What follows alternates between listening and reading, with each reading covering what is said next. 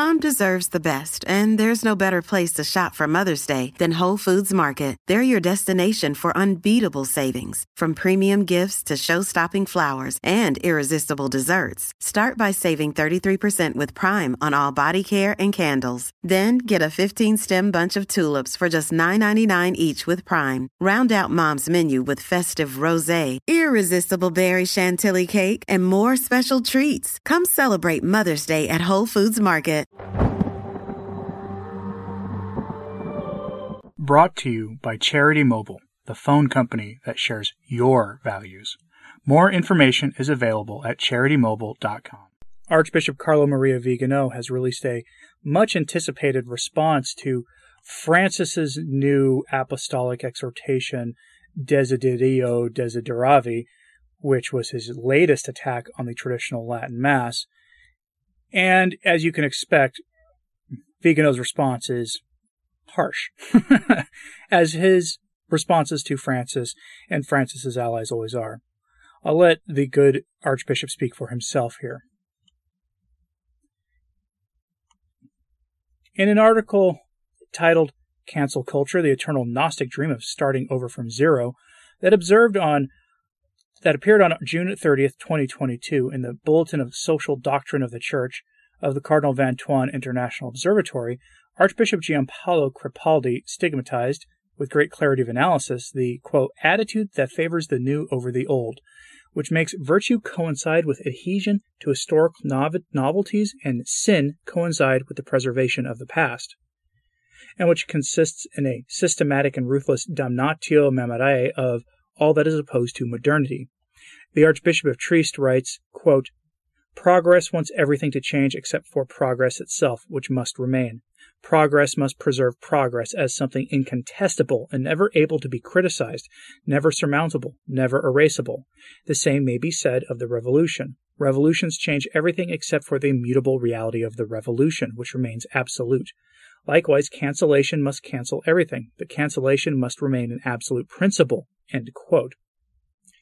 This denunciation highlights the return of an anti-Christian gnosis, which not coincidentally is an ally of the Enlightenment and anti-religious propaganda of the English-speaking Protestant bourgeoisie, the fruit of centuries of planned disinformation.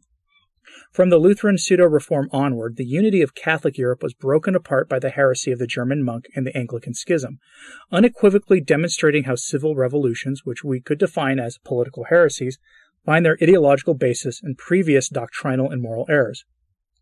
Archbishop Crepaldi's courageous examination limits itself, at least apparently, to cancel culture in civil society, while overlooking the no less serious one that has been pursued with tetragonal obstinacy in the very heart of Catholic Church, beginning with the Second Vatican Council. This confirms that the apostasy of Christian nations, which has systematically eliminated any trace of Christianity from the social body, necessarily had to be preceded by a similar removal of the past from the ecclesial body, to which it was necessary to accompany the imposition of the new as the ontologically better and morally superior, regardless of its basis. That is, regardless of the intentions of those who imposed it, and above all, regardless of any valuation of its consequences. St. Pius X defined modernism as the heresy that derives from this philosophical error. Whatever is new is considered an absolute good simply because it is new, and this despite the evidence of the disastrous effects that the cancellation of the past in the Church would cause, on the doctrinal, moral, liturgical, and disciplinary levels, but also on the cultural, artistic, and popular level as well, as predictably happened. The Council erected novelty and so-called progress as a norm, but it did not limit itself to this. Its architects had to cancel the past because a simple comparison between Novus and Vetus repudiates any idea that the new is good and the old is to be condemned, due to the results of each. The liturgical reform itself was planned disinformation, first of all because it was imposed on the basis of a specious lie, that is, that the faithful did not understand the celebration of the rites in Latin, and secondly because of the fact that the lex orandi became the expression of a lex credendi that was deliberately unmoored from Catholic orthodoxy, and indeed actively negated it. The principal instrument of the progressivist propaganda and of cancel culture that was applied in the ecclesial sphere was the Reformed liturgy, the Novus Ordo, just as was done by the Lutheran pseudo-reform, which progressively eliminated from the Christian people the inheritance of faith, traditions, and daily gestures, which centuries of lived Catholicism had impregnated into the life of the faithful and of nations. This phenomenon is inevitable wherever what is new must be accepted uncritically, and where what is ancient dismissed as if being old must be forgotten so that it does not hang over the present as a severe warning. And it is not a coincidence if Orwell's novel 1984 foretold the censorship of information ex post, after the fact, making corrections to past news according to its changing utility in the present. On the other hand, the simple presence of a term of comparison in itself reveals a difference that stimulates thoughtful judgment, questions the dogma of progress, and reveals treasures of the past that today no one would be capable of replicating, precisely because they were the result of a world that the present rejects a priori. But if in recent decades the followers of Catholic progressivism, an expression that in itself is already an oxymoron, have worked to undermine tradition and replace it with its antithesis, in these 10 years of the Bergoglian quote-unquote pontificate, this phenomenon has taken on the connotations of an ideological fury, ranging from the situation ethics of Amoris Laetitia to the neo-Malthusian ecologism of Laudato Si to the stonecutter ecumenism of Fratelli Tutti, but also manifesting itself in the brazen removal of exterior signs, from liturgical vestments to papal insignia and titles, and even with Traditionis Custodes and Desiderio Desideravi, reaching the point of the substantive cancelization of the apostolic liturgy, which the motu proprio Summorum Pontificum had given a parenthesis of relative liberty after 40 years of ostracism. And it is cancel culture in all respects, in terms of the method of realization, the purpose it intends, the ideology that underlies it, and the common denominator that unites those who promote it. A subversive operation, certainly, because it uses the authority of the Church for the purpose of destroying the Church, subverting her proper end, just as the authority of the state is usurped against the interest of the nation and the common good of its citizens. Quote, sometimes bringing some of Grandma's lace is okay, but only sometimes.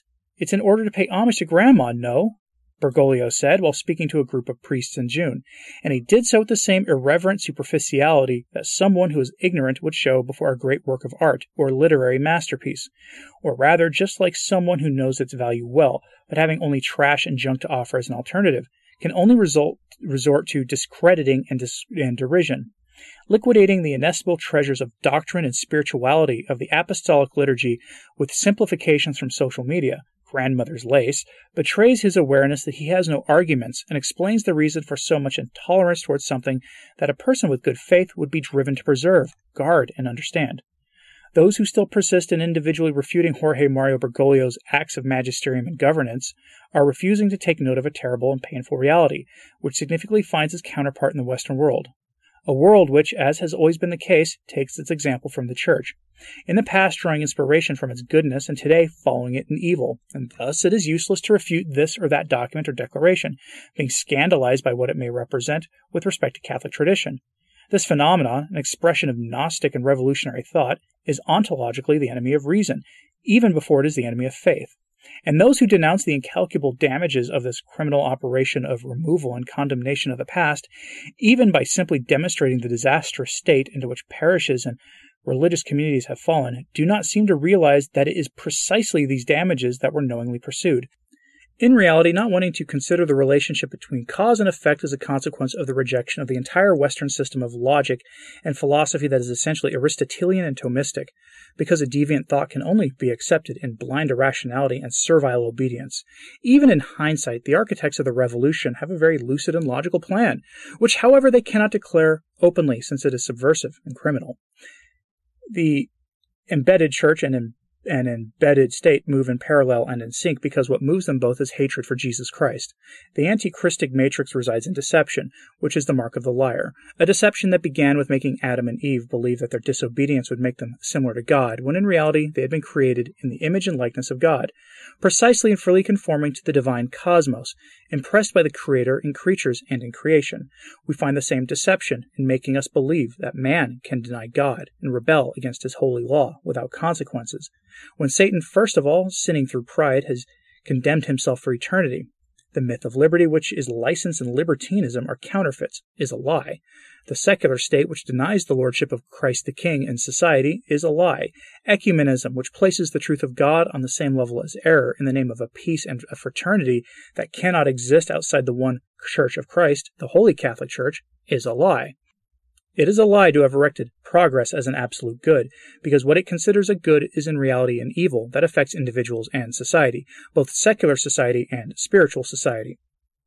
It is a lie to pass off as a victory of popular demand something that elite schemers have decided to impose on the masses with the sole intent of dominating them and leading them to perdition. That is why, in the face of all the Bergoglian nonsense, which celebrates as beyond dispute the successes of Vatican II and the conquest of the post-conciliar Church, despite the presence of a huge crisis, any comment is superfluous. What is sold to us as the latest discovery of modernity, from the confusion of the modern world, is old ideological rubbish whose only purpose is to distance souls from God, so that the adage, misery loves company, becomes an apt summary of the evil action of the devil, who is envious that creatures endowed with a soul and body have been granted by providence the redemption that the angels, as pure spirits, were not granted, a redemption accomplished by means of the incarnation of the second person of the most holy Trinity, perpetuated in its fruits by the mystical body of Christ, the Holy Church. Bergoglio accuses people of Gnosticism and Pelagianism if they cannot accept the idea of a Gnostic and Pelagian pope, for whom the good does not consist in conforming oneself to the model of perfection intended for us by God the Creator and Redeemer, but rather in doing whatever each one of us believes is good. But this is, after all, nothing other than the sin of Lucifer, setting up his non serviam as moral rule. Archbishop Crepaldi did well to point out the anti-Christic matrix of cancel culture, but this analysis, which is valid and true, regarding what is happening in the civil world, must also be courageously extended to the Catholic world, in which the same anti-Christic matrix has existed uncontested ever since the Second Vatican Council made an idol out of the new and transient, divine 2,000 years of tradition found on the Word of God and on the teaching of the apostles and Roman pontiffs. The ideological fury of Bergoglio is simply the logical consequence of these premises, and the fact that a massage therapist can design the James Martin-friendly logo for the 2025 Jubilee is merely the latest dismal confirmation of an ongoing metastasis. I urge my brothers in the episcopate, the priests and all the faithful, to understand the fundamental aspect of the present apostasy, because we will not be able to do any good to convert civil society and restore the royal crown to Christ as long as that crown has been usurped by his enemies within the very heart of the Church. Signed, Archbishop Carlo Maria Vigano, on the 7th of July, 2022. That letter is a banger, and it practically sings. It's hard not to fly through that letter. I have it posted. I did have to, you probably could tell, sort of swap out a few things he said here because our hosts will not approve of it. But I have it posted, the text of it posted on my sources site at returntotradition.org in English, and that's because the original website that I pulled it from is an Italian website that posted it in Italian. So if you want to read it for yourself, I'll have a link to the original also, so you can see that I didn't change anything from his post and make sure that Marco Tossati gets the due credit for it. If you want to see it for yourself, it's posted at returntotradition.org. That's the name of this website with a .org at the end. Just look for today's post for the 8th of July with the title of this podcast episode, and you'll find it there. Let me know what you thought of this in the comments, please. Like and subscribe if you haven't. It does help. And thanks to the patrons of this channel for helping make it so I can drop what I'm doing when something like this happens and bring it to you ASAP. And look for something else from Vigano from me next week. And as always, pray for the Church. I'm Anthony Stein. Ave Maria.